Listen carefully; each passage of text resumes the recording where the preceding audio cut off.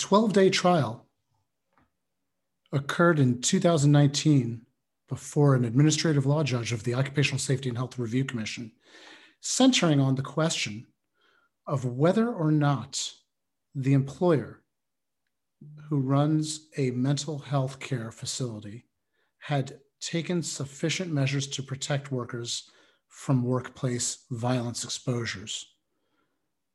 The administrative law judge recently issued his decision arising out of that 12-day trial, a 171-page opinion going through evidentiary disputes and ultimately arriving at a conclusion as to what kinds of abatement measures the judge felt should have been taken as compared to the measures taken by the employer. And we'll discuss those today, May 19th, 2021, on the OSHA 3030 with Manish Rath.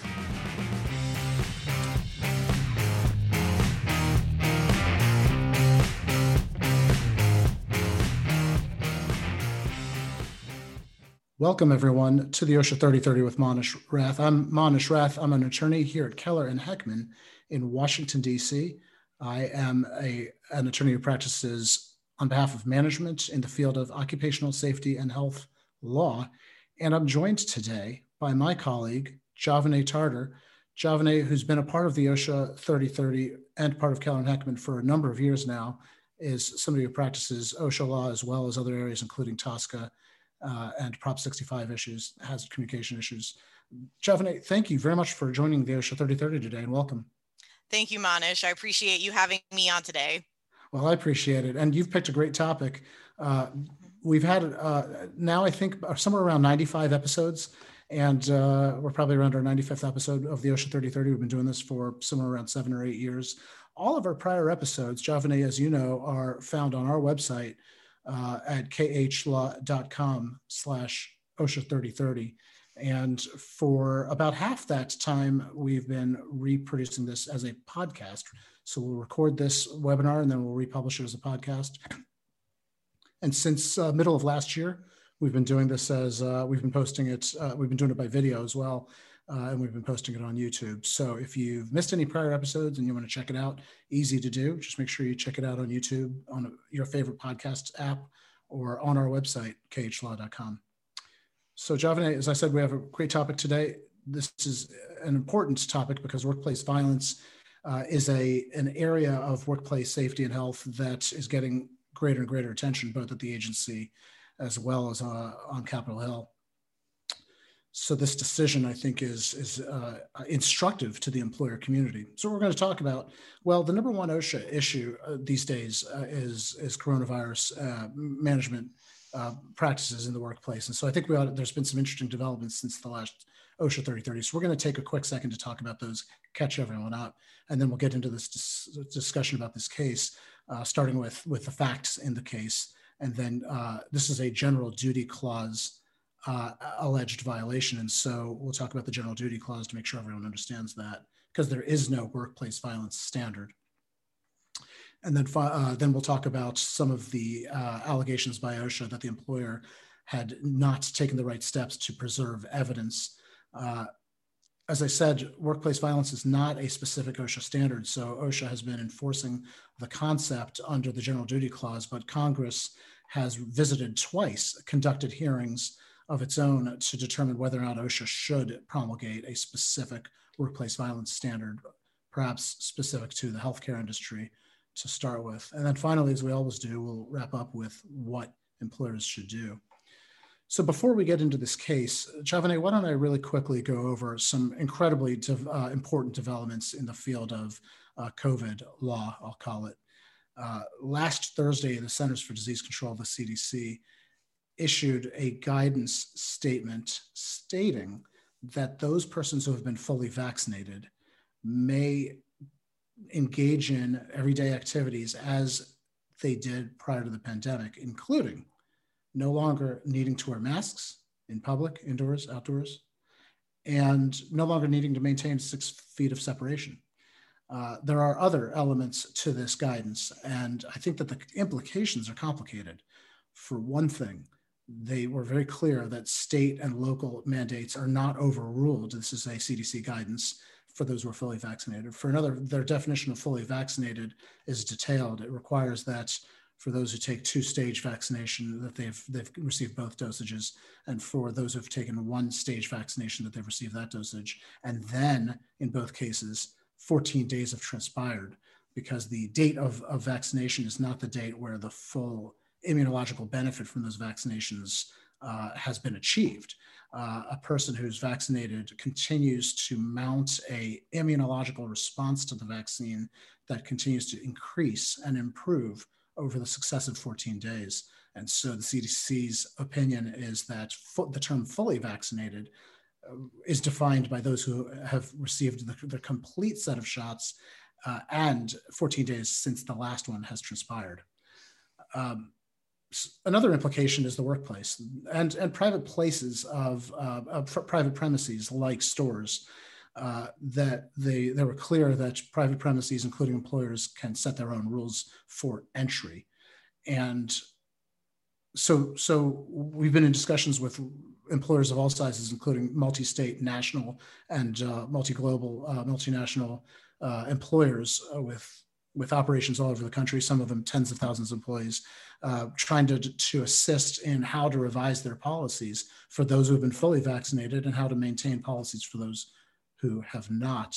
For those of you participating in today's OSHA 3030, if you haven't had a chance to think about that or consult with OSHA counsel, give us a ring. I'm happy to chat with you about that. This is an important moment to redevelop your policies with respect to masking, social distance, breaks for disinfecting, et cetera, even workplace, work-related travel, or use of public conveyances like the local metro system, subway system, buses. So yesterday or this morning, pretty recently, within the past few hours anyways, the Occupational Safety and Health Administration, in light of the CDC guidance, put a note on their website stating that OSHA is reviewing the recent CDC guidance, and OSHA will update their materials on the OSHA.gov website accordingly, and stated that until those updates are completed, OSHA directs people who visit their website to refer instead to that CDC guidance from last week for information on appropriate measures to take for fully vaccinated workers. So more is to come from OSHA. They've made that clear in this morning's announcement, or last night's announcement on their website. But that's all they said on their website is essentially, in the meantime, check with the CDC guidance, and we're developing our own interpretation of that for the workplace. So Javane, on with the show. we That's are here. A great update. Yeah, yeah, it's incredibly important. I think the implications for the workplace, for every single workplace, need to be addressed by each employer together with their OSHA counsel. But we're here today on, I think, an also incredibly important case relating to workplace violence. And the case is Secretary of Labor versus UHS of Delaware.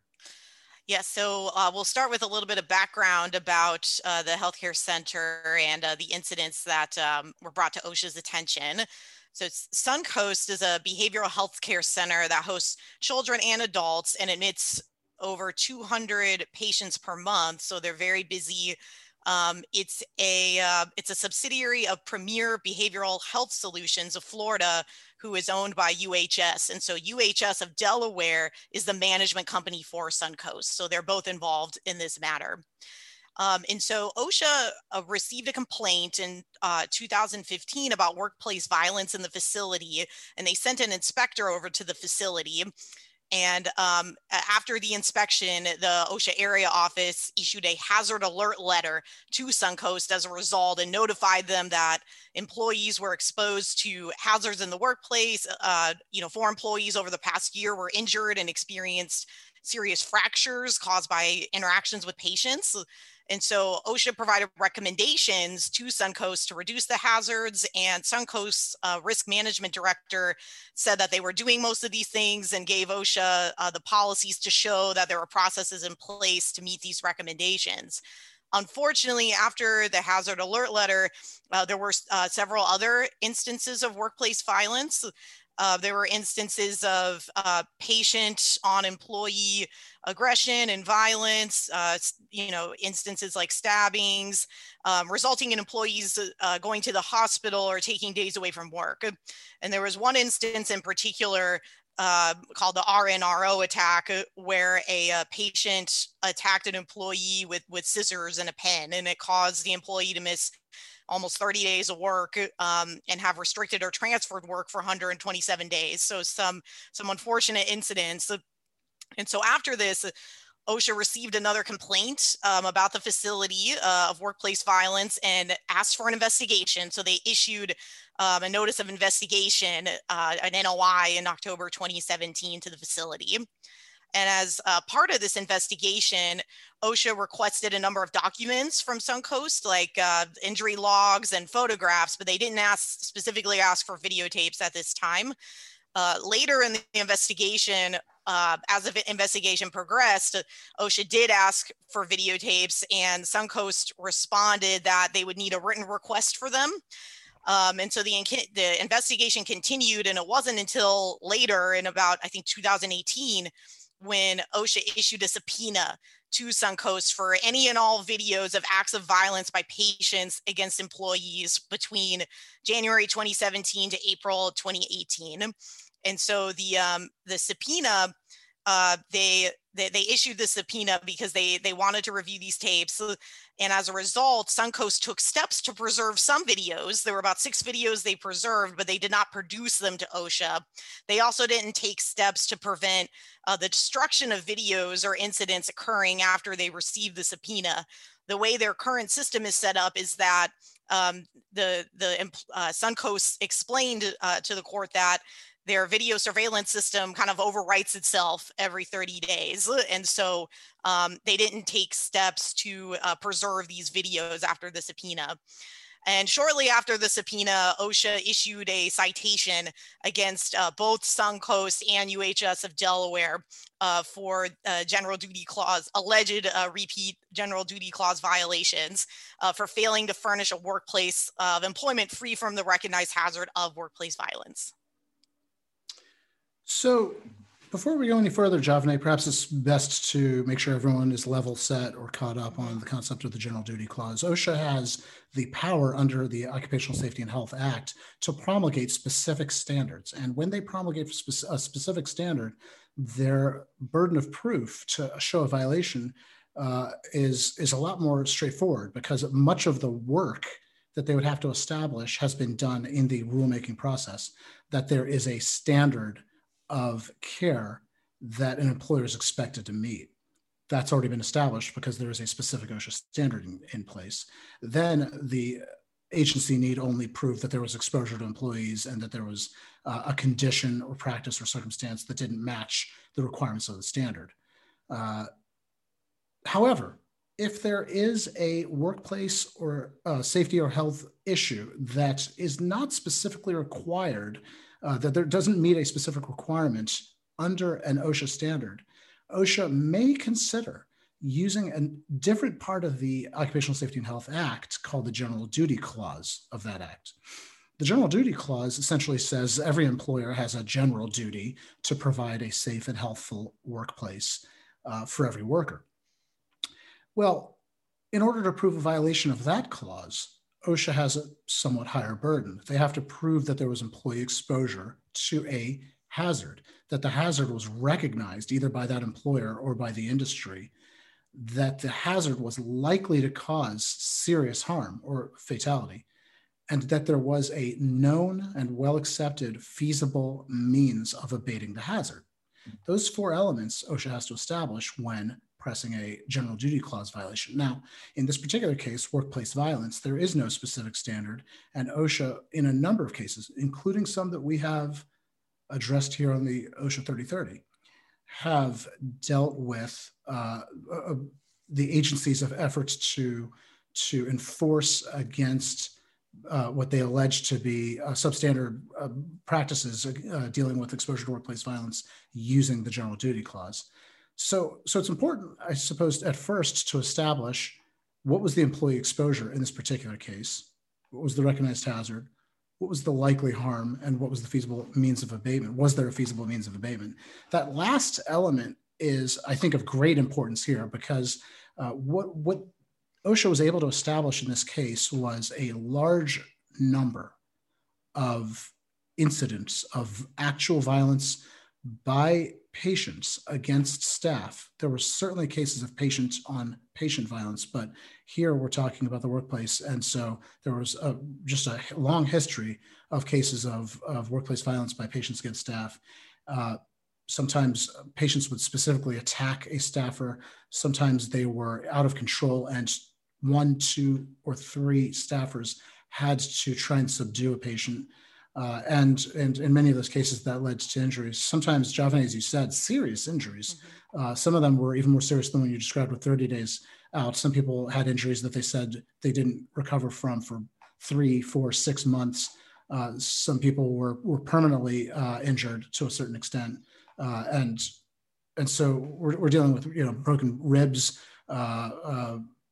inability to walk because of a twisted ankle, concussions, several, I believe. Yes. This one instance that you're referring to where a patient leapt over the nurse's desk and stabbed them with a scissor that was on the desk in the face and on the neck. People with dislocated or injured shoulders. So the employee exposure OSHA was able to demonstrate through these allegations of this history at the workplace. The next question is patient violence likely to lead to serious harm? And I think that OSHA made an evidentiary case showing that. So the next question that we arrive at is, are there feasible means of abatement that are recognized by the industry? And in this case, the employer, Suncoast, pointed to some of the steps it took to abate the general risk of violence in the workplace against employees by patients. That's right. Suncoast discussed how they have a workplace violence prevention plan. They have training, post-incident briefings. They have a number of different measures that they already have in place and policies to address workplace violence. But the administrative law judge in his decision went through each of these measures and explained in detail how each of them were inadequate to address the hazard of workplace violence. So for example, the first item on our list, the workplace violence prevention plan and internal policies for workplace violence, the ALJ reviewed those documents and explained that these documents did not actually list the elements of this workplace violence prevention program, and employees were not aware of them. And the documentation was inadequate. It was often high level and short and generic.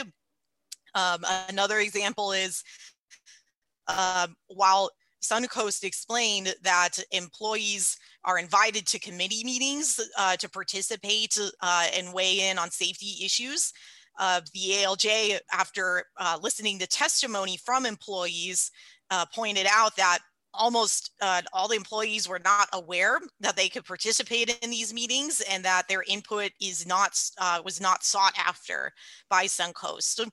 And another example is the facility, they have what they call code gray procedures for escalating incidents in the workplace. But the ALJ concluded that, again, the employees did not use this in practice. And so the overall picture that the ALJ described was, in his opinion, was that there was often a disconnect between what Suncoast said, its measures that it has in place and its policies that it implements versus what in real life actually occurs and what the employees say actually happens in the workplace.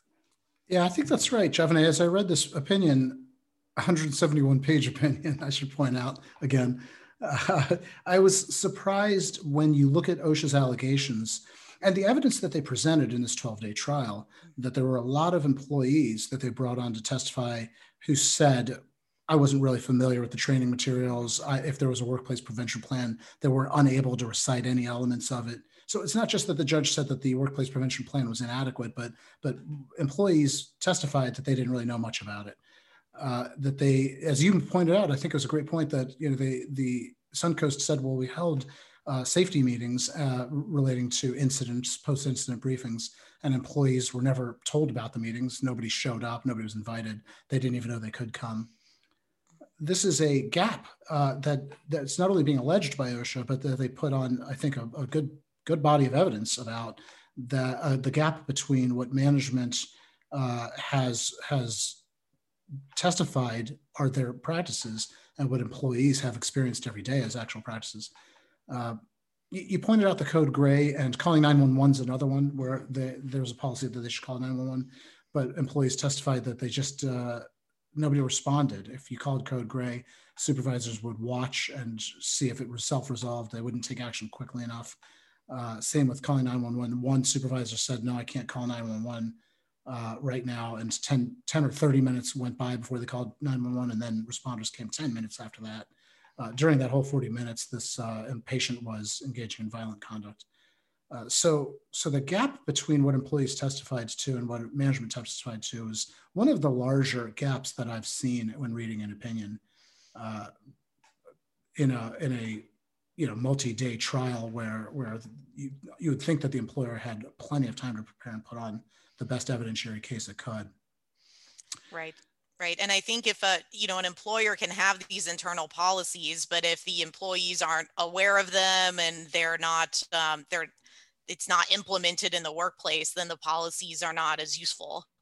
Well, that's a good point. But I think the other point is that the employer had plenty of time to put on evidence, to prepare its evidence and to put on evidence. And there's just such a gap between the evidence they put on and the evidence OSHA put on that I think it didn't show very well for the employer. And I think that was a bad approach to how to present their case. Speaking of evidence, there's a strange twist to this case, and it deals with the video camera footage. So the inspector never really asked for video footage during her on-site inspection. She never asked for it for months afterwards. So she let months go by. She never told them that she wanted them to preserve any documents. She never told them she wanted to preserve the videographic evidence. And then months later, she asks for it. To be sure, I think that the better approach for Suncoast would have been to produce everything they had. But they objected. They did not produce. There was the necessity for a motion to compel videos, which I think is a very it's a calculated approach, I'm sure, but I think it's one that I'd really have to understand why Suncoast took it to the extent that they were subjected to a motion to compel to produce those videos, and then explain why they hadn't produced it under standard rules of discovery of information. So I'm, without knowing more, don't understand their decision there. So then there was a motion to compel and an evidentiary hearing and a compel hearing, where they had to present cause for not producing earlier. When they finally produced under an order to compel, they produced 6 videos. But I think that there were at least twice that many incidents of violence that had been alleged as part of the case. And there were many videos that were simply missing. As you noted, this is recorded, the video feed goes to a hard drive, the hard drive stores it, and then continues to re-record over it in a loop over every 30 days.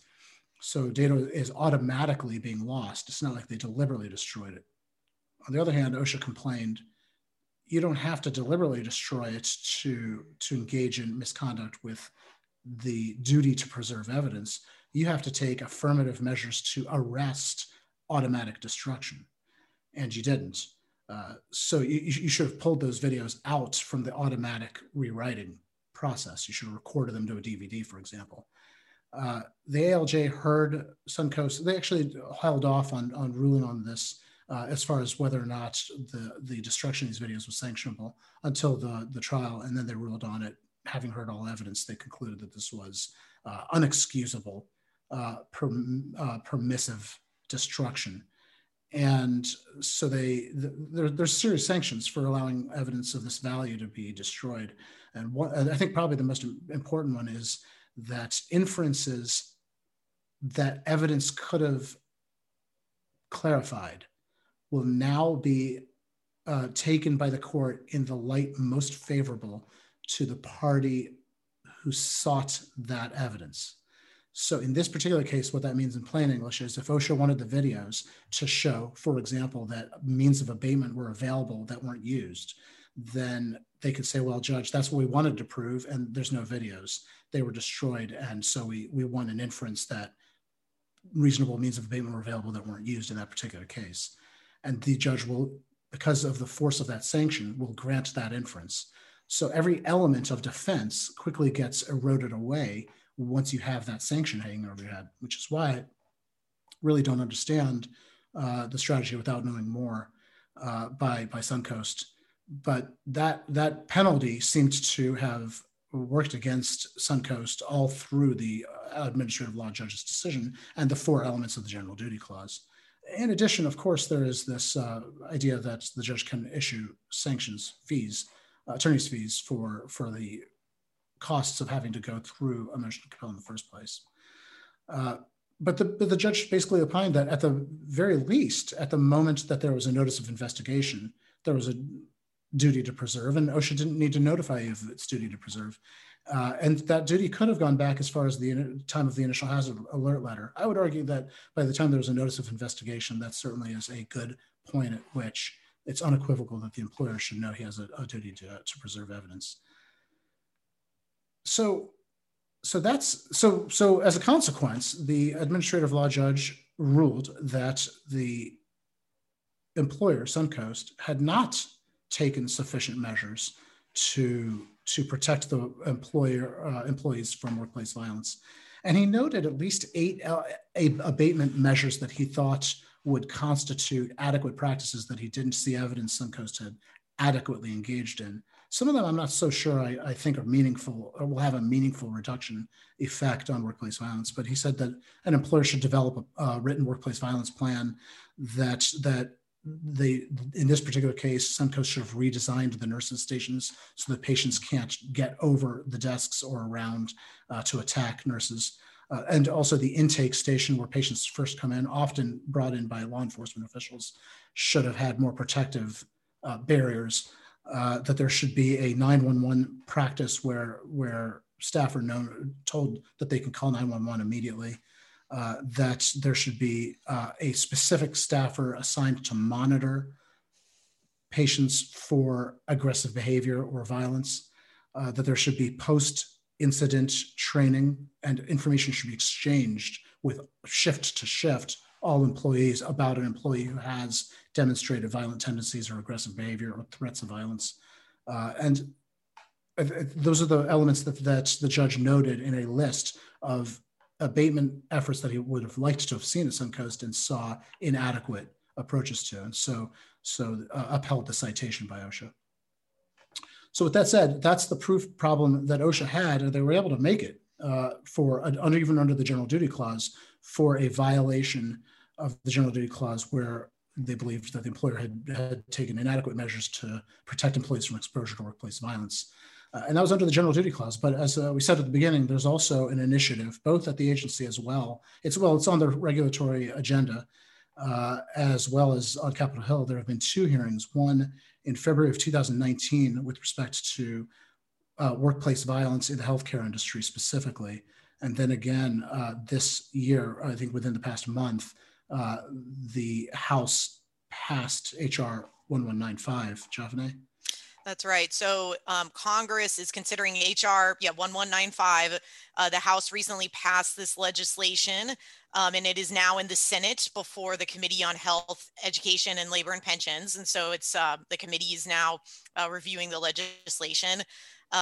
The legislation, I believe this was introduced before, but it requires that OSHA, if this were to pass by the Senate and become law, it would mandate that OSHA issue an interim standard on workplace violence within 1 year, and that would the standard would essentially require employers in healthcare and social services sectors to develop their own workplace violence prevention plan. And there are some specifications for what the plan should include in accordance with OSHA guidelines.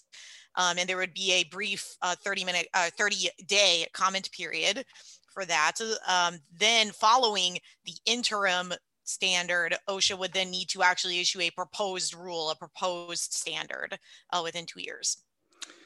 Yeah, and I've read that bill. Well, actually, Congress asked me to come in and testify on the bill from 2 years ago, 2019. And interestingly, one of the other witnesses at that congressional hearing was one of the expert witnesses in this case involving Suncoast. So OSHA brought in 2 expert witnesses and one of them was a witness at this congressional hearing. The bill would essentially call for employers to conduct a hazard assessment of their workplace, identify measures that can be taken, develop a workplace plan. The development of the workplace violence protection plan or prevention plan should solicit employee input, and then there should be a continuous improvement element to the plan where incidents are reviewed and there's an exchange of information between management and employees. So now, as you say, this is going to the Senate, and if passed, OSHA will be compelled to develop an interim standard and then a final standard within 1 and 2 years, respectively. So what should employers do? Well, we've got a couple of minutes left for the program. And then, by the way, for those of you who want to stick around, we'll turn off the recordings and we'll do a special section called Off the Record, where you can type in questions in the question and answer box about any issue about workplace safety and health law, and we'll try and answer the 2 or 3 of them for a few minutes longer off the record, off the recording. Won't be on the podcast or the video as well. So what should employers do? Well, I think to begin with, it's imperative for employers to develop a workplace violence prevention program if the nature of the work is one where workplace violence is predictable or foreseeable reasonably based on the industry, the geography, the history of the particular workplace, or the history in the industry for the potential for workplace violence. And if so, then to develop a workplace violence prevention program. I certainly believe there are security experts that can be brought in to help develop that plan and to examine the work sites to see what measures might be physical measures can be implemented as engineering controls, so to speak. And then to, in the aftermath of workplace violence incidents, to perform incident investigations and to make sure employees are notified and bring in employee input into how to develop lessons learned and what next steps or additional abatement actions or corrective actions could be implemented. The other thing I'd say is the idea that there might be an incident investigation in the context of workplace violence is not going to prevent that incident of workplace violence. So I think it's also important for employers to be studied on incidents that are taking place at other workplaces in their industry or in their neighborhood, and to try and develop an incident investigation or a lessons learned plan or process based on those other incidences at other workplaces as well. And I think one of the gaps at Suncoast that was alleged was a communication gap between what facts some employees or supervisors had about a particular patient that weren't transmitted to other workers who might have been exposed to that patient. So if a patient had made a threat or was behaving erratically or in a menacing or aggressive way in shift 1, and then shift 2 employees came on, there was an allegation that there was poor transmission of information, or if the patient was transferred to another wing, that employees at that wing were not being informed adequately of risks associated with those patients. So that communication system has to be set up so that it's robust and as perfect as possible so that risks are transmitted quickly.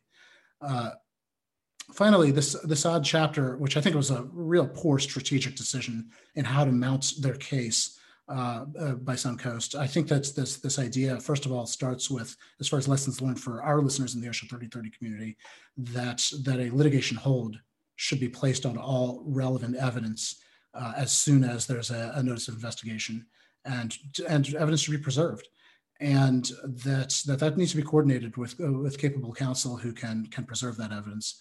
And second of all, I'd say that the idea that relevant documents are being requested in traditional discovery by OSHA is something that the employer should consider cooperatively exchanging information in order to get to the merits that are at dispute in a case, rather than having to deal with a motions practice about with allegations of withholding evidence. Well, Javane, that's today's OSHA 3030. That was Suncoast, and that was a workplace violence issue. We'll be back in another month.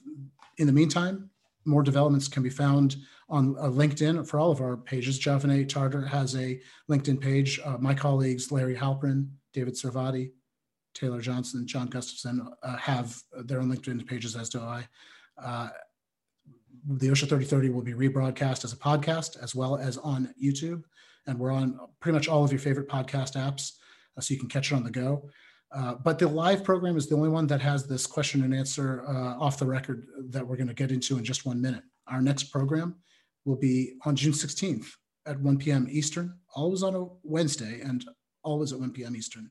Our sister programs here at Keller and Heckman, the TSCA 3030, the REACH 3030, and the FIFA 3030 are also coming up soon. So stay tuned for announcements about those. TSCA and REACH 3030s are coming up on June 9th, 2021 at 1 p.m. and 1:35 Eastern, respectively. Great programs. If your operations are affected by TSCA or REACH, make sure you tune in. Remember, for all of these programs, when you get an invitation, the only thing we ask, spread the word and forward it to 3 more people. If you've already forwarded it to 3 people, thank you very much. But please forward it on to 3 more. New members of our community are the lifeblood of keeping this program going, hopefully for years to come. Well, thank you, Javane Nakumaram, for participating in today's OSHA 3030. And thank you all for joining us for another episode. We look forward to seeing you again next month. And until then, stay safe.